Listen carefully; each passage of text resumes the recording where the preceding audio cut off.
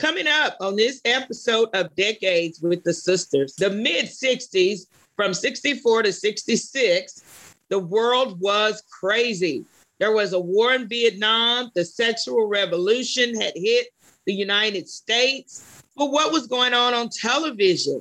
We discuss this next on Decades with the Sisters. TV talk. Yeah, TV talk with the sisters. TV talk.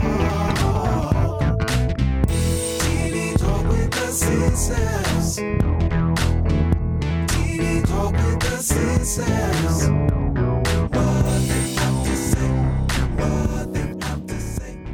Thank you for joining us for Decades. I'm Karen. And I'm Regina. And we're going to take you on a journey back in time and television. Today, we have a guest with us, Patti Sikes. She is a good friend of ours, and we are going to talk mid-60s. Patti, tell us about yourself. Well, I was born in the 50s, so my coming of age really is the 1960s.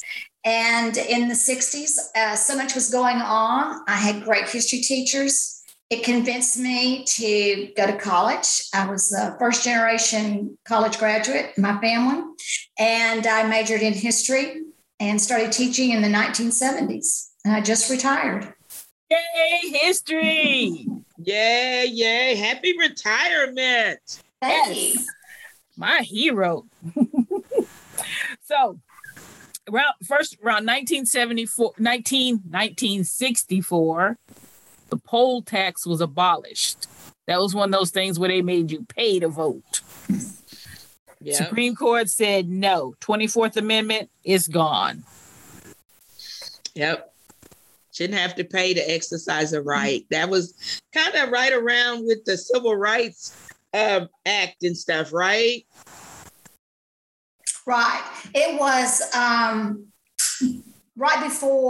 right after the Civil Rights Act of 64 was signed, but before the Voting Rights Act was signed. So the poll tax amendment took care of one infringement on black vote, but they had to come back with the Voting Rights Act to wipe out the other restrictions. But growing up here in Texas was one of the states that had the poll tax. So was Louisiana. And so not every state had one, but there were still a remnant of states, which poll tax dated back to the time of early 1800s. But it had changed to a situation of preventing people to vote because they used grandfather clauses. That if your grandfather voted by the election of 1860, you never had to pay that poll tax. Oh, wow. Of 1860. 1860. And you know that excluded anyone who was either poor or you were African-American. Yeah. Yep. See, this is what happened when you bring the history teacher in today. Right? Right. What was that like, though? Were you in high school? Where were you in 64? Were you in high school? In 64, I started, so I graduated in 69. So in 64, the fall of 64, I was a freshman in high school. And, it was a segregated school. It was a small town, but it was still a segregated school. We had a few Hispanic students, but not very many. And history was taught because it was the state of Texas. The textbooks taught history from a pro-Southern Rebellion position. Really? Yes. What does that look like? That looked like when your teacher taught you about carpetbaggers who were Northerners who came down to post-Civil War to help reconstruct the South. And scalawags were Southerners who cooperated with them. So you could tell by the names that they were derogatory names toward these two groups of people. So when history becomes more revised, and by revised, I get upset with people talking about we should never revise history. Yes, you have to revise history because history is not always taught correctly. So by the 1990s, we begin to see historians come out with revisionist history. They revisit history. And what you find is carpetbaggers were actually, for the most part, well-meaning Northerners who came down to work in the Freedmen's Bureau, to educate adults who were liberated from slavery, as well as their children. They pumped in $2 million from the North into these schools and paid for teachers to come in and to, correct the wrong of denying education to the freedmen and women of the South. And so scalawags, these were people who did not believe in the Southern cause to rebel. And Really? they were called scalawags by the rebels. So that's what's good about revisiting history. So today we teach carpetbaggers and we don't even use the word scalawags. We talk about how there were middle to lower class white Southerners who did not support the rebellion. Wow. And you know what? I remember being taught carpetbaggers and scalawags. I remember that. Too. Yeah. I do too. I do remember that in history. So that would have been the 80s I was in. Right. Yeah. They don't change the textbooks till about 2000. Really? Oh, Yeah. Oh my goodness. But that sounds like that poll tax was a really big deal. So they would have had to revamp their whole voting kind of rules and regulations and who was on the rolls and who was not. Yeah. Right. Yeah. So what you see, and I don't know what the percentage was in Texas or Louisiana with the poll tax, but I know with the Voting Rights Act, Mississippi, the voting of African Americans jumps up about 50 to 60% after that act is passed. So what begins to happen is that you see what Reconstruction tried to do with, the 14th and 15th Amendments, especially with establishing citizenship, with, not denying mainly men. Women were not included on that. So you have a new women's movement of Black women as well as white women who want that right to vote. And because of racism, they have to form their own voting rights groups. Yep. So you see what Reconstruction tried to do and didn't get done because it ended.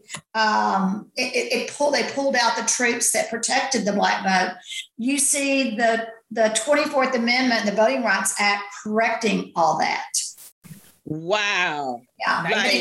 But think about the dates. That's 1870 to 1960. That's 90 years. 90 years went by. 90. And a lot of people didn't get to vote by that time, too.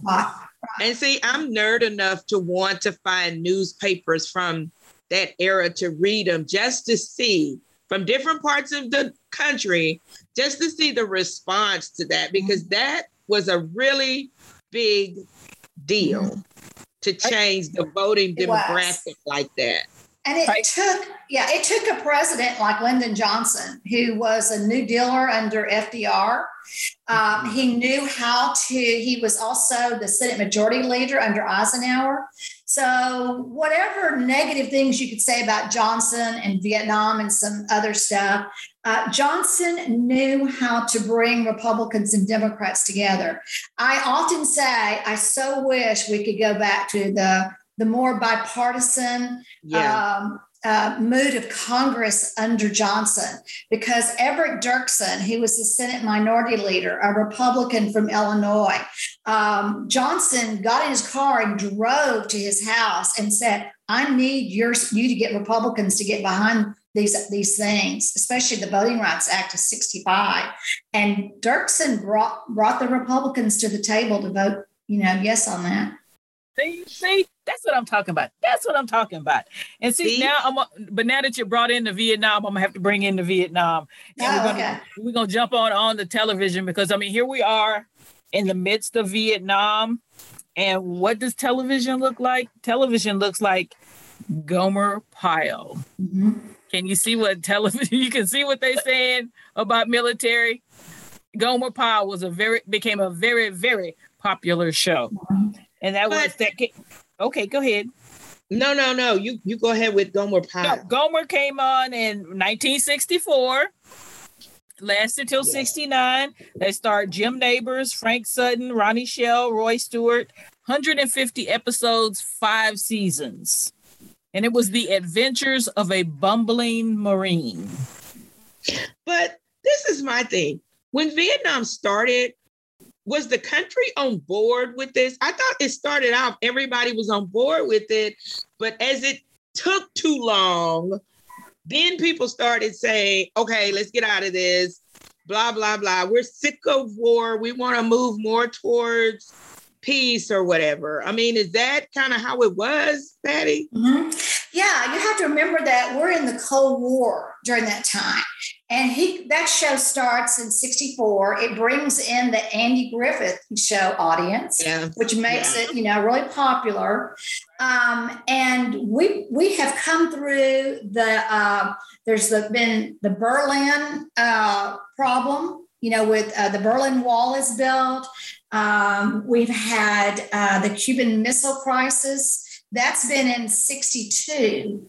So in 64, the nation, for the most part, really is, if you have to go back to the Eisenhower years on this, we've been built through the 50s. Y'all have done the 50s shows.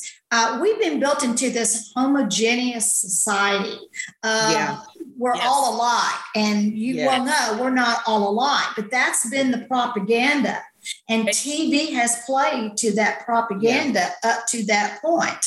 And I grew up in a single mother home, and TV didn't play that way into the very beginning of the 60s. And all of a sudden, you see in the 60s, you see single parent households with, you're going to get into some of these shows in just a moment, so I won't mention them. But what happens in 64 is everybody wants to support the government. There's also been a very critical thing that's happened, and that was the assassination of Kennedy playing into this, because it was Kennedy's election in 64 coming up, and he's been assassinated.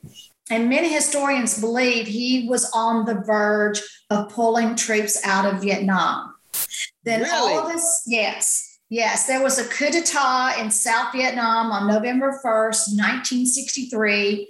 The military took over. They executed the president of South Vietnam, who was supported by Eisenhower and Kennedy.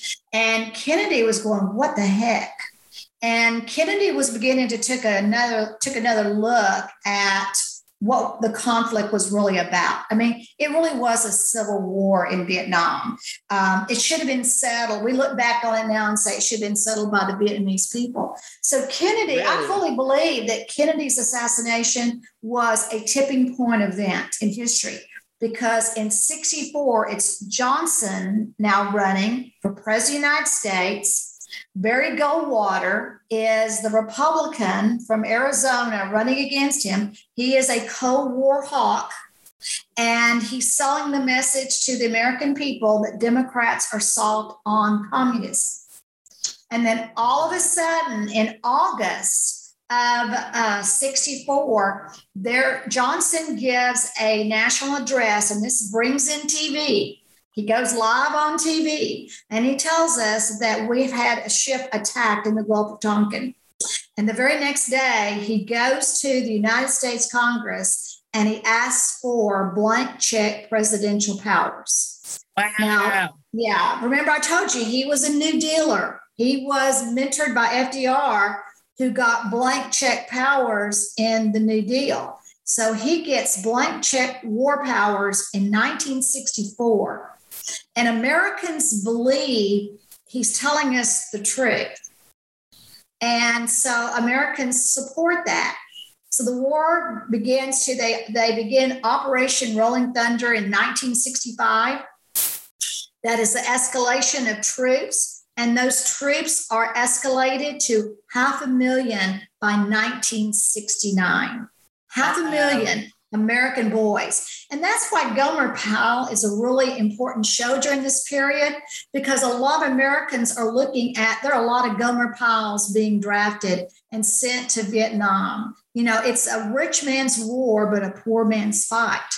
And yes. And that was Gomer. Gomer came right up out the sticks. Now, okay. And you're going to bring in some other stuff in 66 in a minute. So you've got the civil rights movement taking a new direction during time. Is about men's fight, men's. You're seeing for the first time African-American boys being drafted at the age of 19. And it's the first time we see an integrated troop setting in American history. Really? Vietnam? Yes, Vietnam is, Truman desegregated the military, but you still see segregated military in the Korean War, because that's right after he does that. So it is the Vietnam War where Black and white soldiers are intermingled together into units. And you see a real clash of cultures right there. You've got the Black brothers who will form their own little group in the unit, and there are whites, and every now and then you'll have some that come in between and consider each other just soldier brothers. But there's a lot of what's going on in America that we're probably going to talk about in a minute that plays into the setting. So you've got back home, by the time we get to 66, you're going to see this rising anti-war movement that will escalate 67, 68, and 69. When Gomer Pyle's show ends, that is when most Americans are against the war. And we've had the election where the Democrats lose and Richard Nixon is the new president of the United States. You know, one thing I want to tip in there in the middle of what you said about how you have the Black brothers and the white brothers coming together and they form these teams. And whoops, what did we introduce? Mission Impossible. Yes. Where for the first time you have an African American, Greg Morse, playing an intelligent person who owns a business, who is a key member of the team. And it's just kind of like, wow, look at there. And he is a member of the team who loves the team, and the team loves him. And he's good looking too. He's very handsome. Yes. He's pretty. He's pretty. He is very pretty.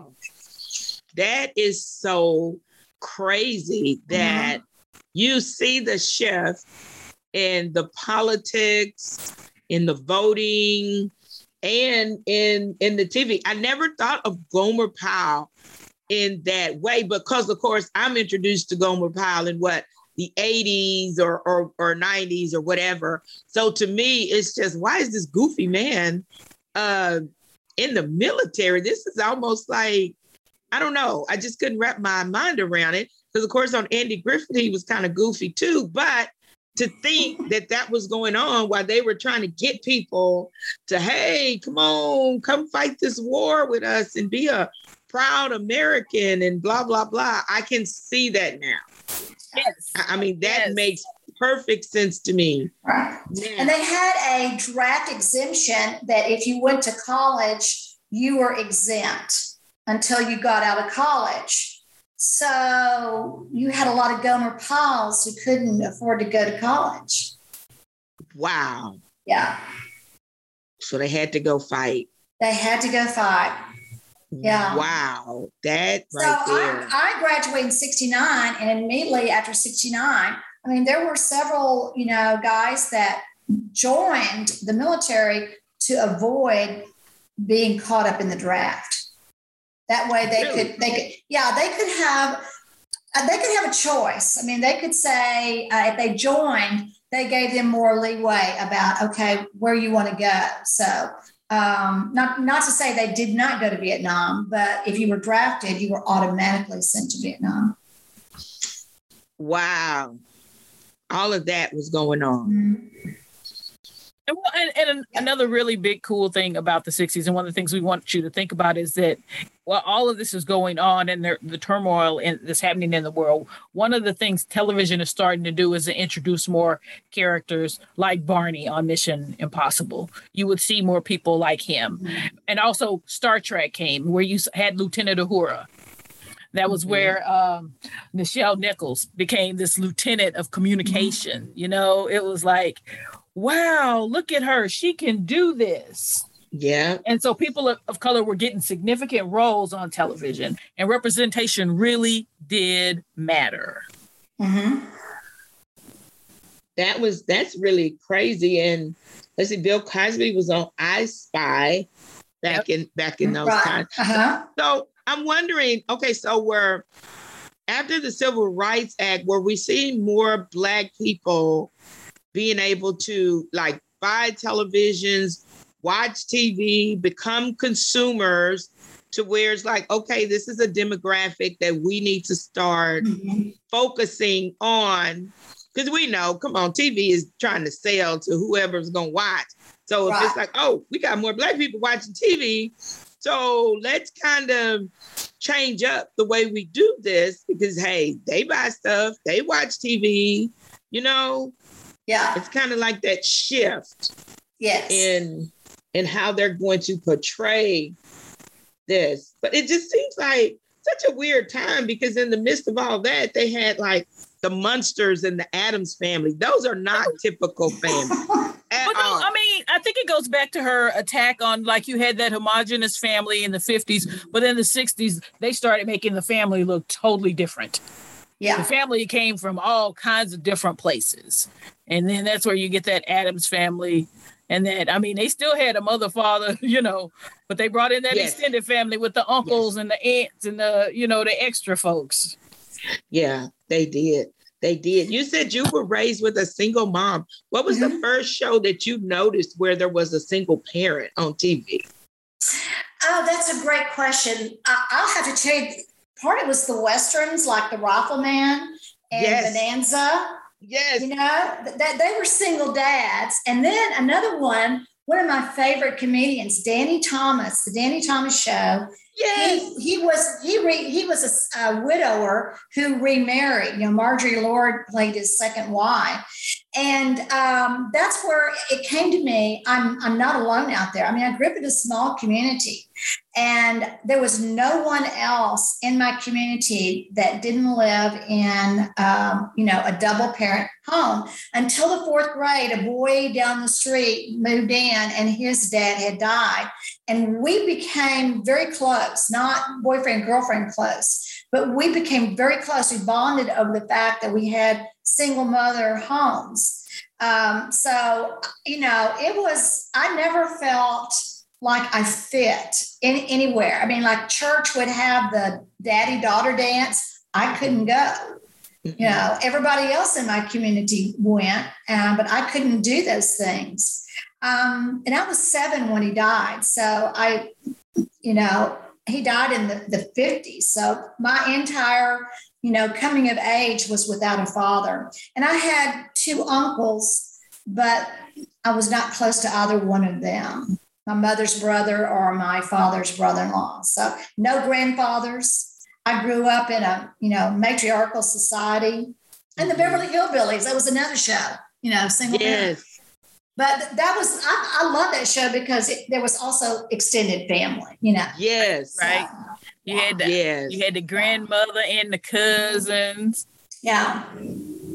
But the 60s really did. I mean, it kind of blew the lid off of what everybody thought you had to be in the 50s, including, TV brought in music.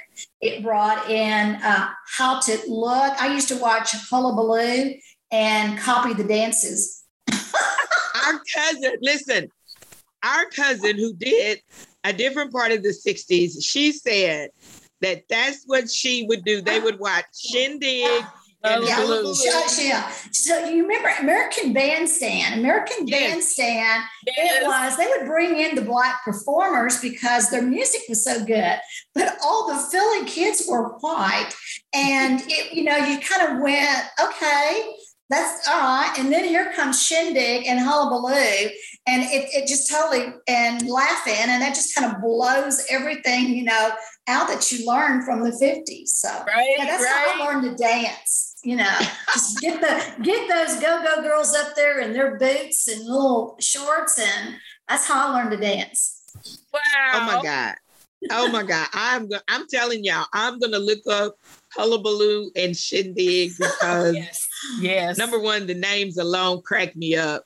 But so that was your Soul Train. That was kind of like your Soul Train. Yes. Okay. Yes. But I watched, I mean, Steve and I, we watched Soul Train. Yeah. I was talking about y'all doing the 70s one night with Steve, and I said, you know, I don't know if they mentioned the Soul Train. And he lets out that Soul Train. Okay, listen. I really can see Cowboy Steve going soul. Yeah. Oh, yeah. Yeah. I love that. But like you say, that's how you learn to dance, by watching the dancers on television. And I mean, maybe they thought this is a good way to sell records or music, but we thought, I want to see what the latest fashions are because they always look so good. Yeah. And the dances. Yeah. So exactly. That's what got me. Yeah. That's what got me. You know, I grew up in a small town, and in 69, I was on my officer on the student council, and we petitioned the school board to let us have dances in the gym. And so I had to go and be one of 5 students to go speak with the school board. Well, sitting there on the school board was my Baptist minister, and there was the Church of Christ minister, and the school board voted down us having a place to dance.